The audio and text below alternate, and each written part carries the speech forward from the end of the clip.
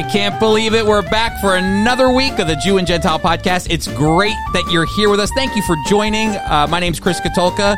I'm your host, and with me is none other than the sage himself, the Jewish sage, Steve Herzig. Steve, how are you? Hey, I'm good. It seems like yesterday that we were here. It's gone so fast. Oh, my goodness. I'm so glad that we're back. I'm glad that we're able to do this together, and even though it felt like just yesterday. So, Steve, we got a great show lined up.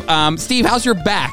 It's been a week. How's your back? It has been a week, but I still know it's there. Let's put it that way. All right, hold on a minute. Hang on.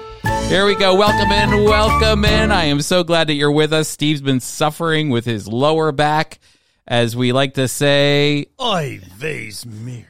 So, Steve, how's it? What's the report, my friend? Well, the report is I'm old, Chris. That's the report. It's still tweaky, and I know it's there, and I know it takes time. But if it goes another week, I'll probably cave in and go to a chiropractor. Well, we were so I think our listeners will get a kick out of this. Steve, it's almost like the podcast. You guys might listen to the podcast for however, it could be 40 minutes, it could be an hour or whatever. But I want you to know the podcast keeps going on. Because all the time, because Steve and I work with one another. Our offices are next to one another, so we're talking like it's the pod. What I'm not even joking, Steve. This isn't a show. This is not a show. This is us doing what we do all the time. All the time. That's why we thought it'd be a good idea to do a podcast. So all that to say, Steve was in earlier with a colleague of ours, Tom Gagan.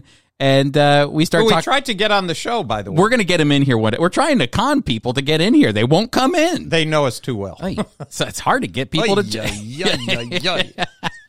But what was it? Oh, so we were talking about chiropractors, and you said that you've been to a cracker. I've been to a cracker. But I didn't realize, I'd never been to a chiropractor before, but there's also tappers. That's right. Tappers and crackers. A cracker is a person who cracks your back. I've seen those. So you go in and in fact, the cracker that I went to, I walked in and he said, well, I'm going to crack your back and you're going to hear it. And so I thought that's what a chiropractor did. But then fast forward, a few years, when I had a back issue temporarily, he was a tapper. And the tapper, he used just his index finger and he tapped. And it didn't feel like I was getting my money's worth, Chris, but he just said, give me a certain number of weeks. I forgot how many it was.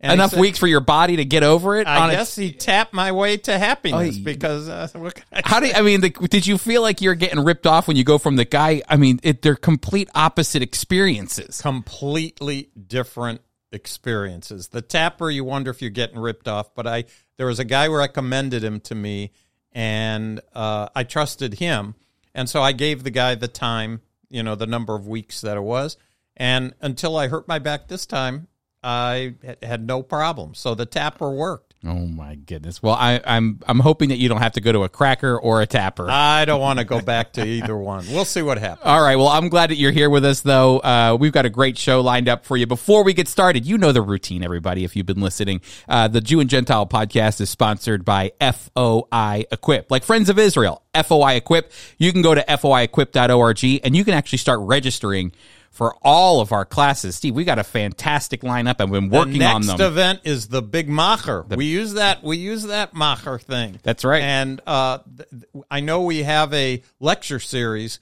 coming up, but the Big Macher in September is Jim Showers. That's right. Jim Showers, our president's going to be joining us for one night in September 15th.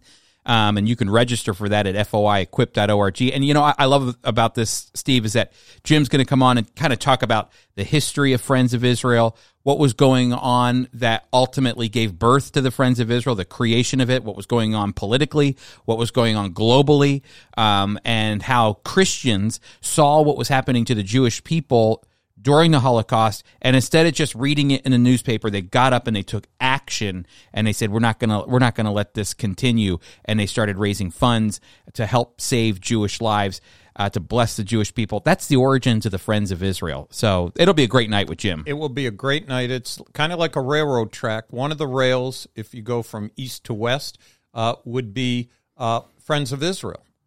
Its timeline. The other is the world as the Holocaust was happening, is another. And Jim's going to be able to bring those together and give you a timeline of what went on in the world, as you said, and how Friends of Israel started. I've heard him do it before. He's got a handle on both. He wrote his dissertation on the Holocaust and Friends of Israel, so it's something that's very dear to his heart and something he worked very hard on. Well, and the class was something that you came up with too, because you sat in, I think, on a meeting with Jim and a person who had done her dissertation, her PhD dissertation on the Friends of Israel.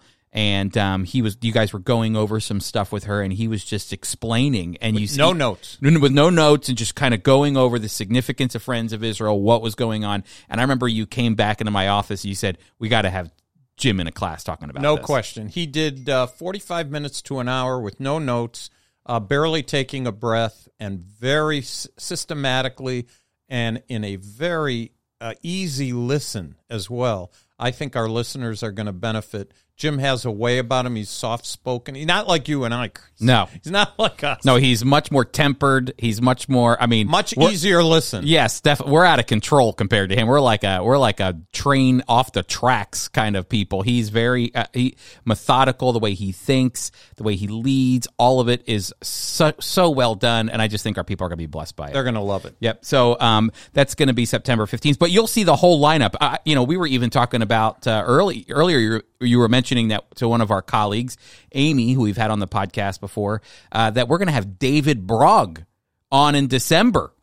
Chris, and he could be Congressman David Brogg by then. That's certainly a possibility, and Amy was beside herself. I tell her about Jew and Gentile podcast. She goes, "Oh, yeah, that's very nice. I'm glad you guys are doing a nice job." Yeah, you guys are. And then I told her people. about Equip. And I said, David Brogg. Yeah. I can't when? How? What do I do? I said, oh, okay. She likes David Brogg. And why not? He wrote a book, and he is currently running for congressman in Nevada. In Nevada. And so you're right. It's possible it'll be a first for Jew and Gentile podcast. Our first politician. We could have, we'll definitely have a politician, but we hope he'll be a successful politician. Exactly. Well, anyway, there's just so much exciting stuff going on. Go to foiequip.org, and that is where you can sign up for all these fantastic classes. That's where you can watch past classes that maybe you've missed, and that's also where you can listen to the Jew and Gentile podcast and Ty Perry's podcast, Gesher. So please be sure to go to foiequip.org. So, Steve, we are continuing our 7 signs from the book of John, Jesus. We've gone through Cana of Galilee, John chapter 2, John chapter 4. We've done the nobleman and Jesus' healing of the nobleman just in time. We've done John chapter 5 last week, where we studied the healing of the man, the invalid, the lame man at the pool of Bethesda, and now we're moving into John chapter 6. That's right, and I want to remind our listeners of John chapter 20, verse 30. It says, "And truly Jesus did many other signs in the presence of his disciples, which are not written in this book, but these are written that you may believe that Jesus is the Christ, the Son of God, and that by believing you may have life in his name." That's the purpose, Chris, of the book of John, and that's why we picked these 7 signs as we specifically from the book. That's why John did it. We didn't pick them. John did, and we're going through them, and we're coming to chapter 6. And in chapter 6, it says, "After these things."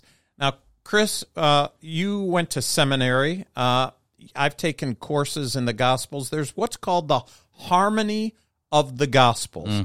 And I must tell you, maybe you're different, but I never get it figured. I have books of it. I've looked at it, timelines. It's sometimes confusing as to what happened when as they relate to the 4 Gospels. Yeah, I have actually this Greek interlinear English book that kind of goes through and couples together a lot of the accounts from the various Gospels and how they harmonize with one another. But also, each Gospel sometimes will have its own account. It will have its own. John is not one of the synoptic Gospels. John is is the fourth gospel.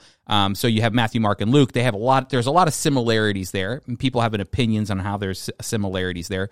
But John definitely stands out, Steve, and has his own, it's not his own take, but he has a lot of unique stories and accounts. But he does have the feeding of the 5,000 in here, which is a part of. Yes, he does. And when it says after these things, I had to go to a harmony of the Gospels to try to get what these things are. What's happened from the time of chapter 5? It's not chronological. So what has happened? Well, just to name a few, there was the Sermon on the Mount that Jesus did, the healing of the Roman centurion, the raising of the widow's son, John the Baptist was killed by Herod, and there were other events. So John doesn't, it's not necessarily, the end of chapter 5, the beginning of chapter 6. Some time has passed. A number of events have taken place. But it says, Jesus went over to the Sea of Galilee. Mm-hmm. Chris, you've been on the sea. We've been on a boat. The Sea of Galilee is about 13 miles around. Yep. Now everybody has their, give or take. I'm not giving exact measurement. It's about 7 miles wide. It's a lake. It's called the Sea of Galilee. And tell us the first time you saw, maybe you knew. I'll describe it from my perspective. I was reading the New Testament, the Sea of Galilee. We're going to see the Sea of Galilee. And I lived in Chicago my first time, and I live right by Lake Michigan. Well, they're not the same, are they? No, we just did a vacation down to Florida, and we stopped at my brother-in-law's house on Lake Martin in Alabama. And I think I remember him telling me that lake, it's a huge lake. It goes 800 miles. Or if you drove around it, and it's not a perfect, the Sea of Galilee is definitely a perfect, almost teardrop-shaped lake. But 800 miles, I just thought 800 miles, it takes forever to get out of that whole area because that lake is just huge. The Sea of Galilee, the first time you see it, it feels big, just because I think it kind of has you've been reading about it your whole life in the Bible, but then when you get there, the second time or the third time, well, now it's a lake. It's called Gennesaret, which is what they really call it, but it's a lake. It's not really a sea. That's right. I know that I live by Lake Michigan, and you could put the state of Israel, 10,000 square miles, a little less than 10,000, drop it into Lake Michigan, and then water ski around it. So the Sea of Galilee in Israel is just a little thing, but after it's low, it's below sea level, about 600 and some feet below sea level. There's things that are called mountains. They're called mountains. You and I live in America. We'd look at it and say, well, they're hills. Yeah. But they're called mountains. And so the wording as we read about it and then go to actually see it, it might be different because of our perspective. But if you were born and raised there, I understand why they were described the way they are, because that's where they lived. They didn't know anything else. The amazing thing to me, Steve, about the Sea of Galilee is that, like you said, it sits 600 or 700 feet below sea level. But the pressure, because of the way the valleys of those quote-unquote mountains kind of come into the Sea of Galilee, that hot air gets compressed down into the valleys, and then it shoots out over the Sea of Galilee, and you can wake up in the morning and, see the Sea of Galilee, maybe even enjoy when you're on one of our trips. You can enjoy a cup of coffee. It's like glass. It's like glass. There's nothing. Then all of a sudden, a few hours later, I think I've heard 5, 6, 7 foot swells of waves. One time we were on a boat, Steve, and I was leading, and I was teaching these students from a boat on the Sea of Galilee, and we hear the captain go, "Man overboard."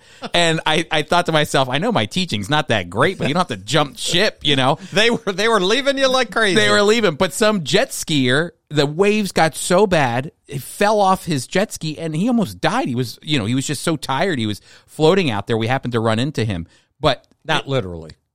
That's right. Float by him, literally. But anyway, the point was that these waves can get big. That's why the disciples were actually really scared on the sea, because it could kill you. 100%, and they're excellent fishermen, but that's not what this story or sign is about. We're not going to have a rescue of That's true. of anybody on the Sea of Galilee, but that's another story for Jesus. But it says at this point there was a great multitude that was following Jesus. And Chris, we know why they were following him. He had done miracle after miracle. Again, John is going to pick out 7 particular signs, and this one that we're approaching is going to be one of them. But he had been doing, as we read from John 20, all kinds of miracles and supplying people with blessing that he was building up. He was building up fans. He had fans.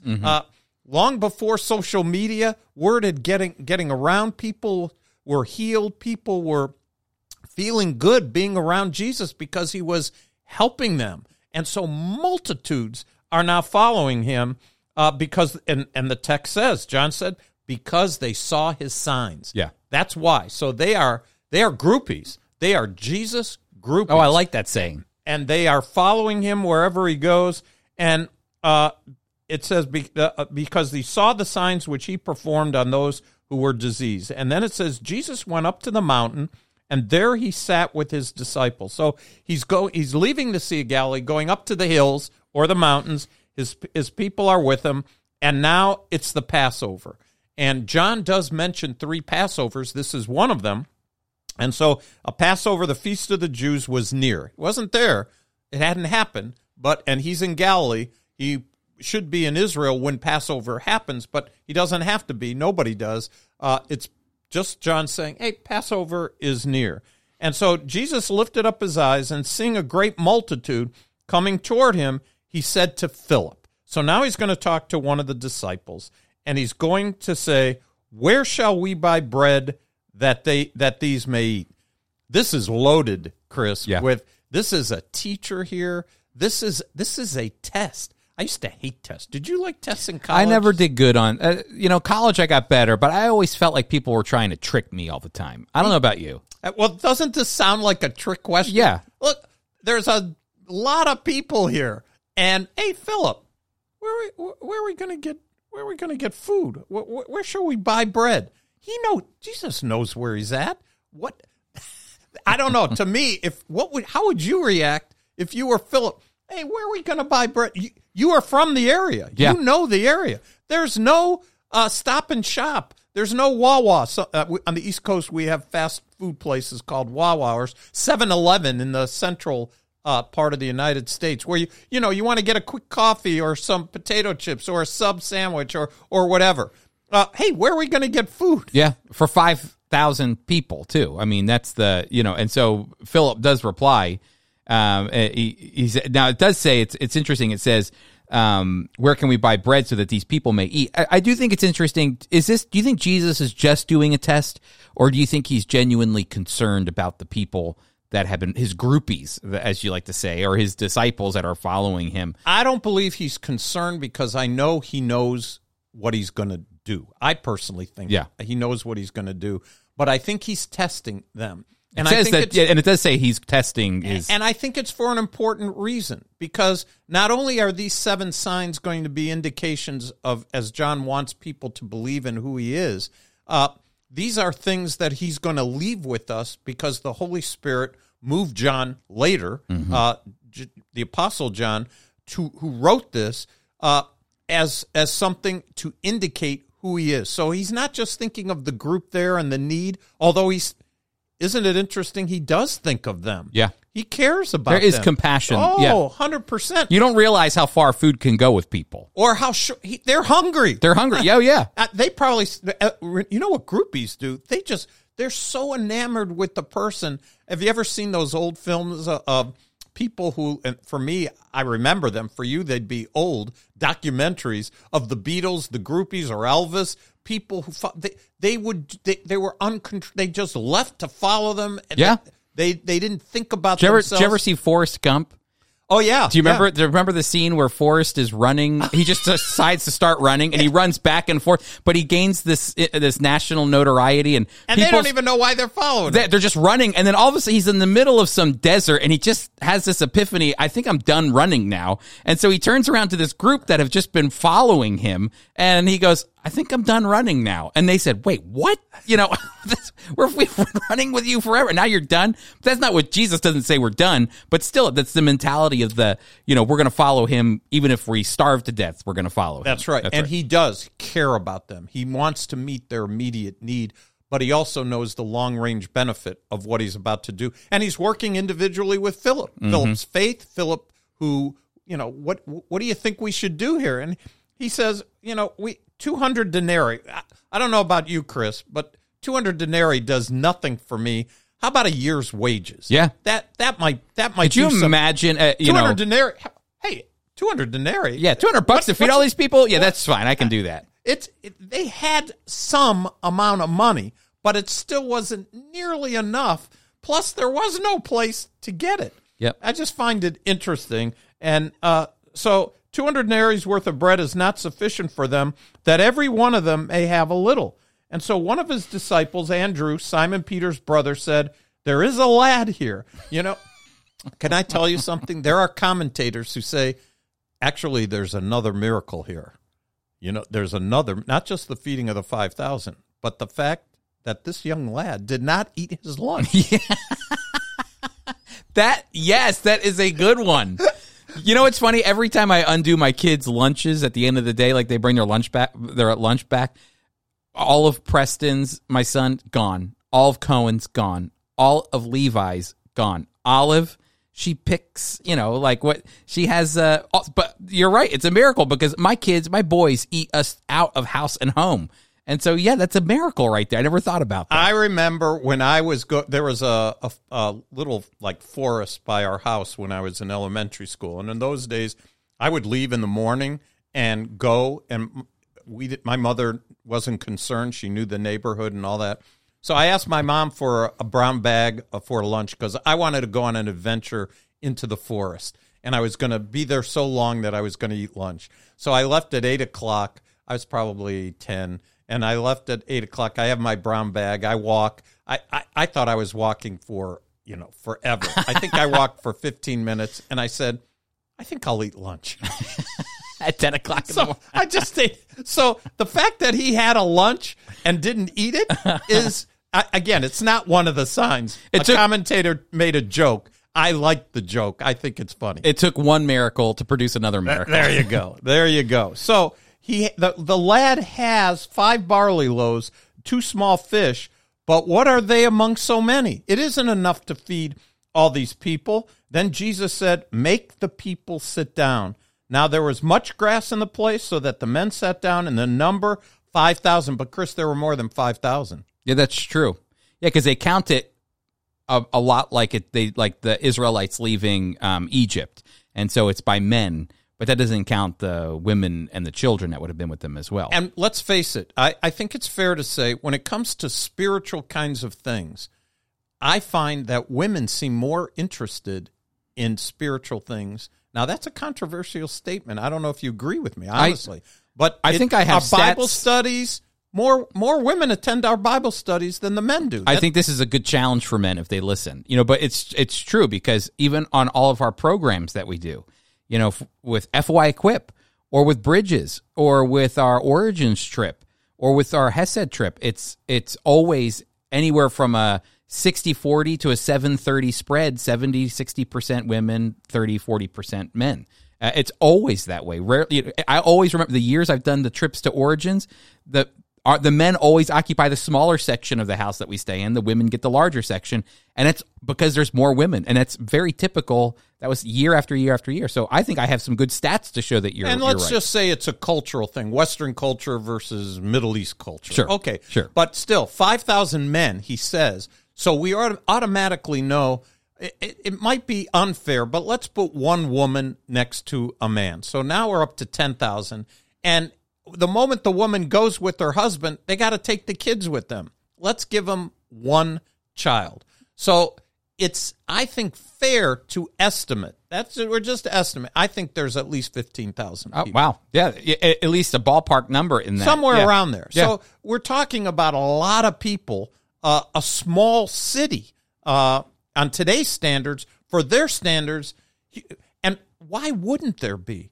Yeah. Chris, if you're kid was super sick. They didn't have the kind of hospitals we have. Almost any illness would be nigh unto death. And he was healing them. He was feeding people. He was doing all kinds of wonderful things. He attracted a huge crowd. And I'm sure, and he was teaching as well, because as you had stated earlier, the Sermon on the Mount had already taken place in that general area as well. It would have been very close to that. So, when you think about, the people probably knew that he was healing, but they probably also thought this man is a man of God in some way as well. Or the Messiah. Yeah, I was gonna say the Messiah, but I'm sure there are still a lot of questions swirling around in people's minds. And that's why they were following him. Because Jesus never really necessarily got up and said, "I am the Messiah, follow me." He's always a little enigmatic about his identification, but still they're following him. So the text goes on in verse 11. Jesus took the loaves, so those 5 loaves, and when he had given thanks. So he prayed, Chris. Baruch atah Adonai Eloheinu melech haolam borei peri ha'adamah. That's great. That's great. No, that's great. You did good. Thank you, sir. So he took the loaves, and when he had given thanks, he distributed them to the disciples, and the disciples to those sitting down, and likewise of the fish, as much as they wanted. So, Chris, you're talking about you have the 4 horses of the apocalypse. That's you my call kids, your children. 3 boys and 1 girl. And the boys for sure eat a lot. Imagine, let's say 10 to 15,000 people. Yeah. They're hungry. Yeah. That's one of the reasons Jesus brings it up. And so he's going to supply the food for them. Remember, we talked about the miracle of the wine, water into wine, and we said, what a shame, what an awful thing to run out of food when you have guests. The idea of running out of wine at a wedding is just terrible. So now Jesus is the host. He's going to end up being the host. I'm going to feed you. So does he have enough food, Chris? From human standards, he doesn't have enough food, but then the miracle happens and he ends up having an abundance of food, which is the way a host should host his They get guests. to take a pekala home. That's a Yiddish word, a bonus word. That's a good one. We have to save that for later. A pekala is a little bit, take a little bit home. Like when I would visit my mother with my wife and kids, and we had to travel back, 8 hours. Take a pekala from, whatever her food. What do you like? I'll give you cake. I'll give you this. I'll give you that. You take a pekala so that you'll have something on the trip. They had, how much of a pekala, Chris? It says it right here that then Jesus took the loaves, and when he had given thanks, he distributed the bread to those who were seated. He then did the same with the fish, as much as they wanted. And when they were all satisfied, Jesus said to his disciples, "Gather up the broken pieces that are left over, so that nothing is wasted." So they gathered them up and filled 12 baskets with broken pieces from the 5 barley loaves left over by the people who had eaten. Chris, I think when they describe this, I don't think these are fish bones. I think these are full meals. Oh yeah, I think there was St. Peter's fish. I don't believe this was just the half-eaten fragments, because that's what usually comes to, at least to my, it's just they took a bite and they were full and they threw it away. No, there was more than enough. Everybody had what they needed, and I'm sure, like I did when I went to a Friends of Israel Bible study as a unsaved person, I ate all the lox I could, and believe me, it was a lot.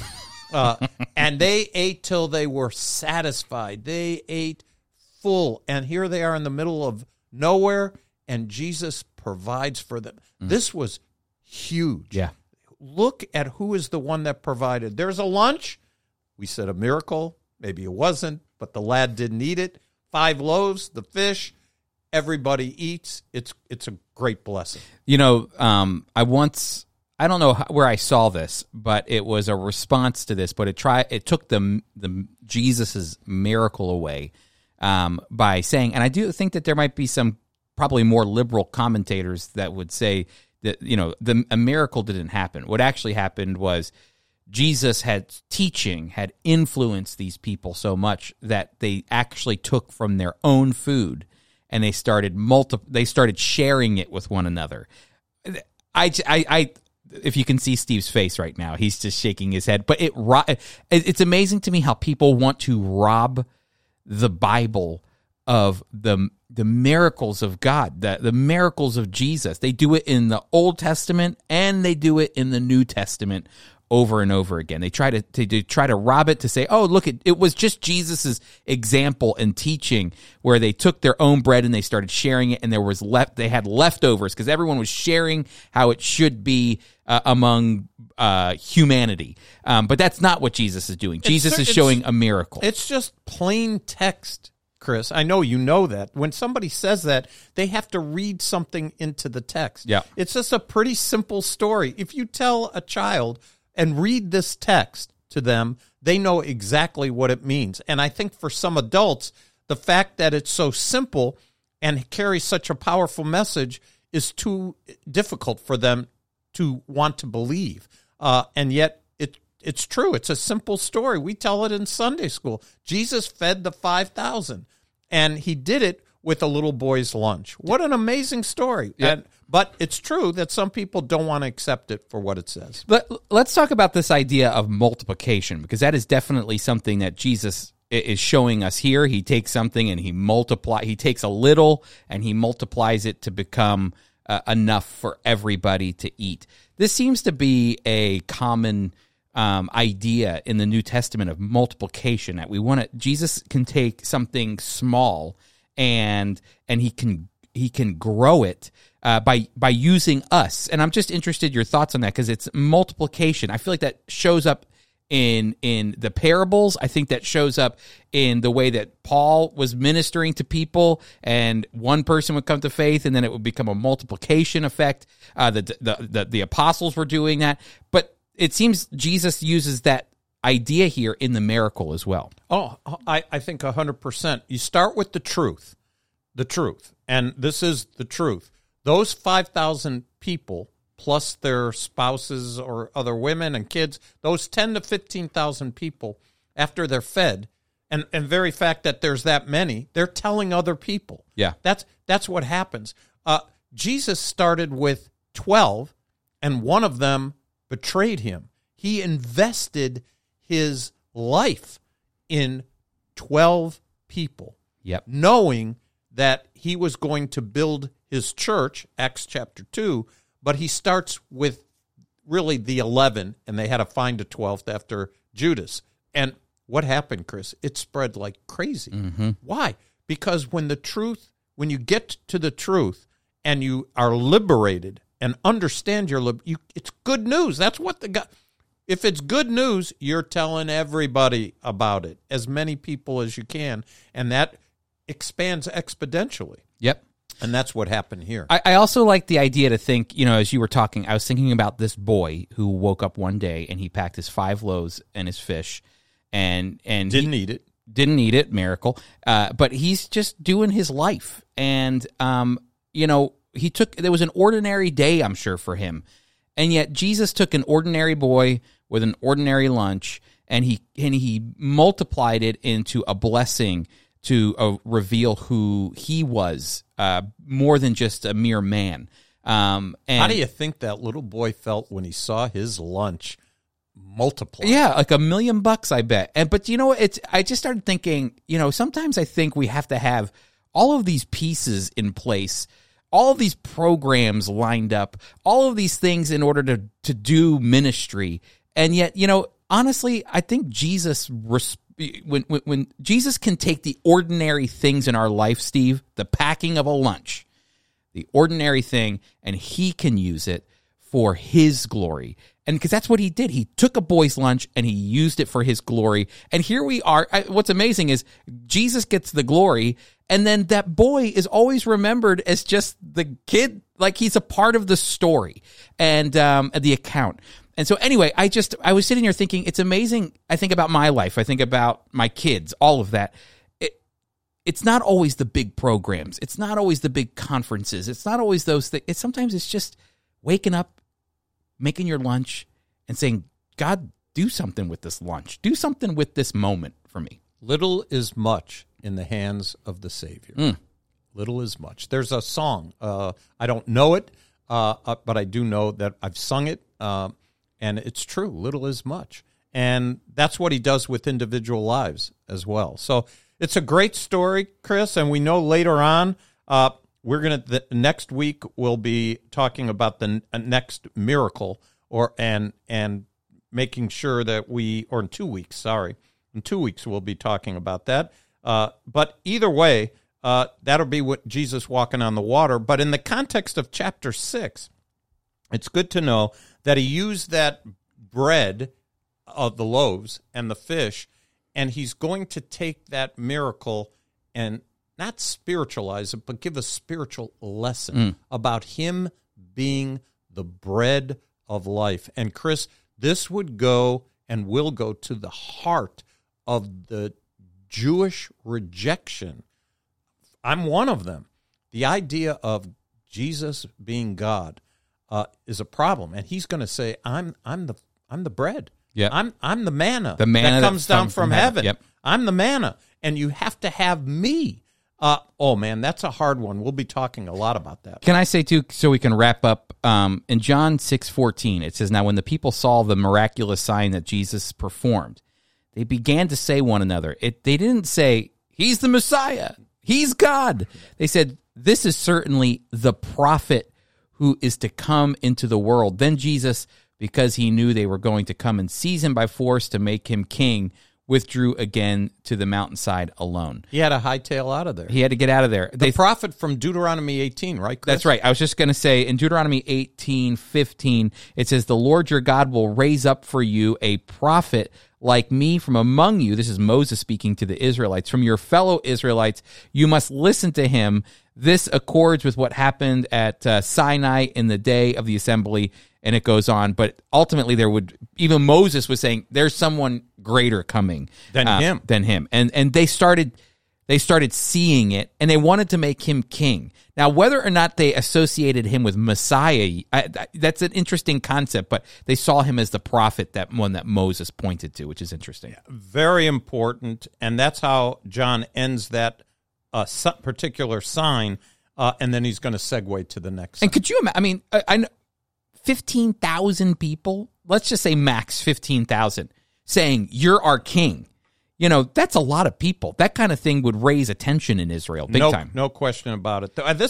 I'm telling you, these signs are fantastic. I've enjoyed this so far, and we have more to go. But before we continue, I just hope that you're enjoying the signs. It's been great to study through them. But Steve, why don't we go ahead and find out what's going on in the news? Well, let's start with a new Israeli tank featuring Xbox controllers. So this is more your age and younger, Chris. I'm not gonna lie. I know everyone looks at me like I'm a youth Xbox group here. Is younger than you. Well, yeah, I'm a Nintendo guy. Maybe into Sega Genesis. Xbox, I was already working a full-time job. I've already been to places when I'm speaking at places, and folks' homes where I stay, they have Xboxes. Oh yeah, mm-hmm. They have Xboxes. And so, tell us what an Xbox is. You could probably give a better def than me. Oh, I just know it as a sophisticated gaming. Okay, console. So it's gaming. That's gaming. The key word. So is the Israeli tank? This is an Israeli tank. It's featuring Xbox controllers controlled by AI. So AI, artificial intelligence, is honed in. And the Washington Post article, I'm holding it up, and of course you're going to have the place that they can. It's already linked. Yep, it's already linked. Link it, and the Israelis are specifically targeting teenagers, and we know in Israel they go into the IDF, the Israeli army, and so the first qualification for this tank division is that you have Xbox experience. And that's got to be on the qualifications. That's on your resume. You must play with video games. That's part of the resume. In fact, it says any teen or 20-something who enters the hatch of the Carmel, that's what it's called, will likely feel familiar with the environment thanks to video games. Can you imagine in the military? All right, all you Xbox people, I'd like you to line up here. You're potential AI tank commander. Yeah, exactly. No, I know. You know, I was saying to you earlier, my wife and I, invest most of our days into trying to get our kids not to play video games. I mean, it's like, please take a break. Please, no more. Shut it down. And there's always, I don't want to stop. I want to keep playing. And it's a constant battle to bring them back into reality. You know what I mean? But now here I am. I'm thinking maybe I'm stunting my kids from succeeding in life because they could become some digital tank brigade. I don't know. So it's interesting that you're reading. Well, let's talk about Moishe Friedman.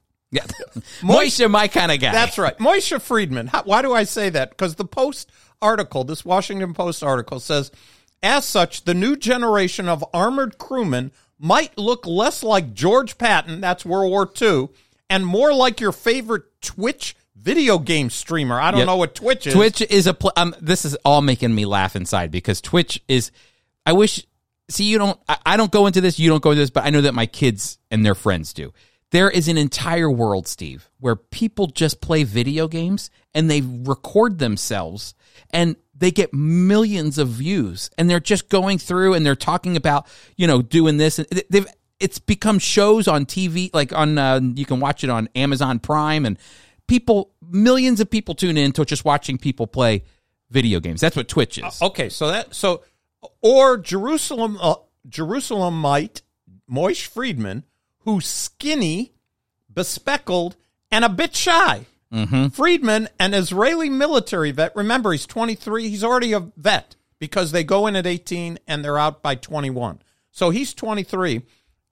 Friedman, an Israeli military vet whose service was focused on robotics, is one of the programmers helping to develop this totally new kind of armored vehicle.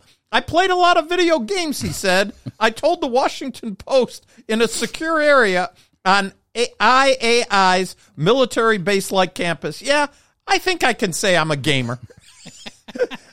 And you know what I think about Moishe here?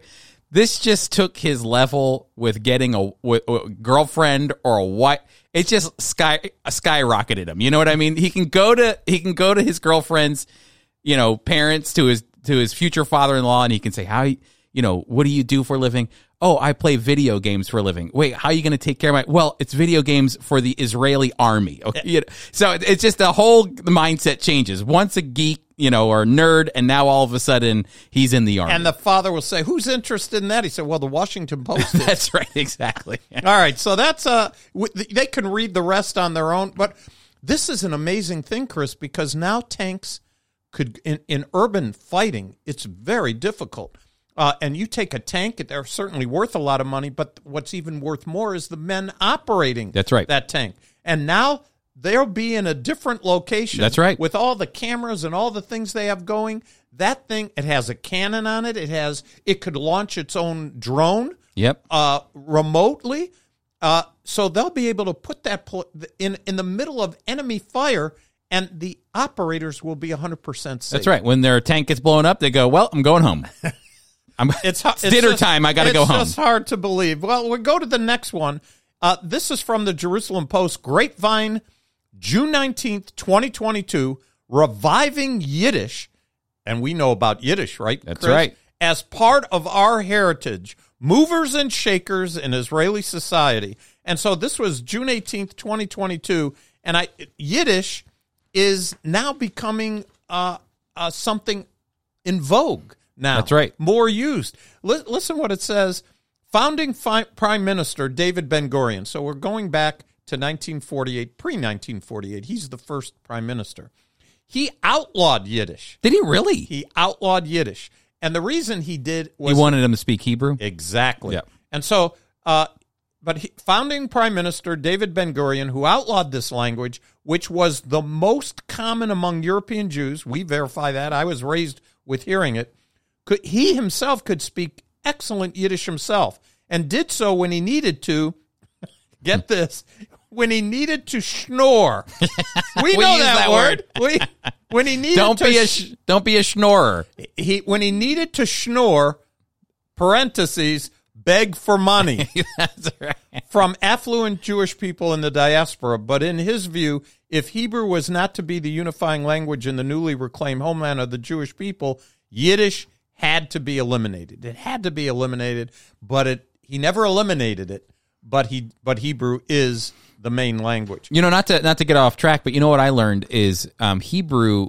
Did you know that the ultra orthodox and religious in Israel did not want Hebrew to become the national language? I did know that because they felt it was a holy language and we would be using it for common purposes. And so you had Ben Gurion outlawing Yiddish. You had the ultra orthodox and religious saying we don't want Hebrew. I mean, what would they have spoke? English maybe? I don't know. But there was a lot of interesting ins and outs of the languages as Israel was growing up in its infancy. Well, just so you know, this language is being revived. It's now taught in Israel. Mm-hmm. It's taught in the United States. It's revived. And Chris, you and I, you and me. Is it you and me, or is it you? Ask your wife. She was just patting my back about. I actually heard my wife's voice in my head. If I mispronounce, it always irritates her. So is it you and me, or is it you and I? Your wife was just complimenting how I use it properly. But, so what's your guess? Well, that's the thing. I only do what I think it's you and I. Okay, so you and I. Does she listen to the podcast? No, she doesn't listen. You know what she told me? She said, "Why should I listen? I hear you every day. Every day. I don't need another hour to listen." That's right. Well, but maybe she'll listen now. Maybe. I'll have to ask her to listen to this one so she can turn to me. You even told her. You said, we mentioned you on the podcast. She goes, feh. She uses Yiddish now. Yeah. That's right. So it's now taught in courses. But, Chris, I don't want to reveal what we do when we plan, but we really have on the docket next year. We don't know when, but this is a little tease. We're going to have our own Yiddish class. Yep. Because we have at Friends of Israel a couple who live in Pittsburgh, the Bergs. The Bergs. And isn't it Pittsburgh? The Bergs That's live right. there. The Bergs live in Pittsburgh. That's right.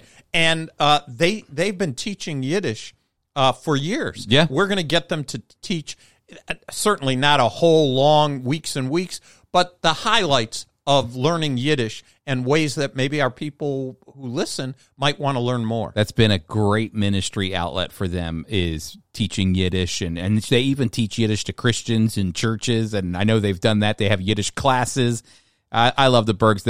I think it'll be great. And just so that people don't think we're like this big official, how did our planning go, Steve? You said, I think we should do a Yiddish class. And I said, okay, sounds good. So that's right. We didn't sit around a big long table and think about it. We didn't think too hard. We're just going to make it happen. No. And it's interesting. You and I have called Arlene Berg, who is the main teacher, and asked her about various words. And she's intimidating. Yeah. Well, once you give her an outlet, she's going to run with it. I like it. 100%. So anyway, this is a great article for folks to read, and you'll have a link for them as well. Steve, I got one more here. This one I thought was interesting. I found this earlier. It popped up on my phone. Anti-Semitism largely eliminated from textbooks in Saudi Arabia. Saudi Arabia has a trend of improvement in removing anti-Semitism from its curriculum in recent years. You could kind of pat them on the back and go, oh, good job, you're doing it. But let's go back and talk about the fact that in their curriculum, they taught that Israel was a Zionist regime. It needed to be rooted out. It put Jewish people down. It was very anti-Semitic. I mean, this is the way that they're teaching their kids. That's the curriculum we're talking about. And so I know we're patting them on the back. Welcome to the 21st century of respecting the people around you. But still, I mean, it's a big move, though, because these were the same people that when you'd fly in an airplane over Israel, they would blur out Israel. It was blurred out on their maps. And now we're moving to a place where I know Israel works with Saudi Arabia on security issues. They have certain ties. They don't have peace, official peace just yet, like Israel's made with UAE and Bahrain and Oman and things of that nature, but they do have a workable relationship, which I think is probably one of the reasons we're beginning to see this. I don't want to say friendliness toward the Jewish people, but they're rooting it out of their curriculum, which teaches kids. Very important. And, Chris, I just think it'd be good for our listeners to hear at the end of this article. It says Saudi Arabia has seen a trend of improving in removing anti-Semitism from its curriculum in recent years. According to the Institute, Quran verses, so these are in the Quran, Chris, describing Jews as being monkeys. Yep. That's very nice of them. as was the anti-Semitic myth that one of the goals of Zionism is a global Jewish government. In addition, Quran verses prohibiting friendships with Jews and Christians have been removed in the past 3 years. Saudi students are falsely taught that Zionists, those are people who believe Jewish people have a right to exist in their ancient homeland.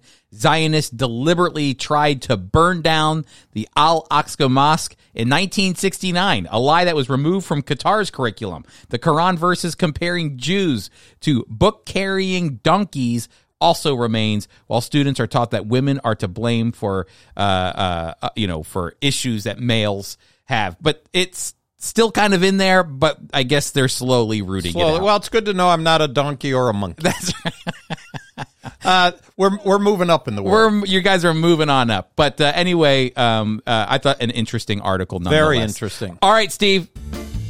Here we go. As we're closing out our time on the Jew and Gentile podcast, we always end our podcast with the Yiddish word of the day. Steve, what is it? The Yiddish word for today, after we just talked about feeding 5,000 people. 5,000 men. That's 5,000 men, about 10 to 15,000 people. How about a nice nosh? A nosh. That's right. All right, Steve. What does nosh mean? A nosh means to snack. If you're at somebody's house and you're visiting, they'll say, "Oh, can I get you some? Oh, I'll have a little nosh." Yep. What do you have? Like fruit or some potato chips, a little nosh. Well, Jesus, he gave more than a nosh. He gave a nosh. He gave more than a nosh. Whenever I'd go to a synagogue on Friday nights when I was in Dallas or even, here in the Philadelphia area, that it was, are you sticking around for the nosh afterwards? And they'd always have maybe some cookies or something that was kosher for after the worship service or the time together. It was a nosh, though. They called it a nosh as well. Exactly. But I could tell you in most Jewish homes, if there's a guest over, the hostess will say, "Oh, would you like a little nosh?" "Oh, yeah, that would be great." And then they bring out a whole turkey, a chicken. What was the word though that you originally thought of? So nosh is to snack, but you were talking about when you eat too much, Chris. Oh, you want a bonus word today? I did. Well, I mean, yeah. Okay, we would say don't eat like a chazer. A pig. Yeah, a pig. that almost is an interest in the Jewish world. That's kind of because a pig is unkosher. Unkosher, but let's say they say, "Hey, would you like to stay and whatever?" So you're going to eat. So let's say, Chris, you ate a whole chicken. I mean, you ate the whole chicken. Yeah. And then you say, "Hey, what else do you have?" Yeah. And then your wife, if she was next to you, would say, "Chris, don't be such a chazer. You already ate a whole chicken. You don't be a pig in front of these people. You just need to nosh. You don't need to chazer." Well, you noshed at our house growing up. Oh, I was a chazer or whatever at your house. I ate you all out of house and home when I grew up going to Steve's house, and I remember I was probably high school, I think, 9th grade, 10th grade when I started hanging out with your boys, and I'd come over, and every time I'd come over, you'd go, "Are you staying for dinner?" And you were like feeding the 5,000 because I used to think to myself, you don't even plan. How do you know that you're supposed to plan enough food to have a guest? You just would go, "Are you staying?" And I would nosh with you all. So that was my. Before we close, you have to tell the story of the cake with the family. Your mother made you buy it. That's right. My mother made me buy it when I was going over Steve's house a lot growing up. I'm telling you, they would feed me all the time. And my mom said, you gotta bring a gift. You gotta reciprocate. So I went to the diner and I bought this huge cake. It was huge. I mean, it was so big, and it had the strawberries on top. I do remember. And so does everybody in the family, because there were a lot of people there. There were a lot of people. That's right. It was like a party. Yep. And I showed up with this big cake, and it was a hit. Everybody went, "Oh, man." Even the ladies didn't sound like that, but we had my wife and her sisters were over, and her mother was there, and our kids, and there were a lot of people seated around that table. There was, and little did I know that Alice prefers to start her meals with dessert than with dinner. So that's right. You found that out later. That's right. I found that out, but that was because of all the noshing that I did at Steve's house, acting more like a pig. I brought a gift over thanks to my mom's instructions there. She did good, but noshing is a fun thing to do. A little nosh. Have a little nosh. Well, you know what, everybody? I hope we can nosh together at some point. We can all have a good time. But until then, be sure to go to the Jew and Gentile podcast. You can find us at foiequip.org. Hey, don't forget, that's who sponsors us, foiequip.org. There you can sign up for all of our upcoming classes. All of our classes that are happening in our spring sessions, our fall sessions, and our winter sessions should all be up at foiequip.org. Don't miss your opportunity. Steve, it's been a great time with you. Great time, Chris. All right, everybody. Thank you so much for being with us. Have a great one, and we'll see you next week.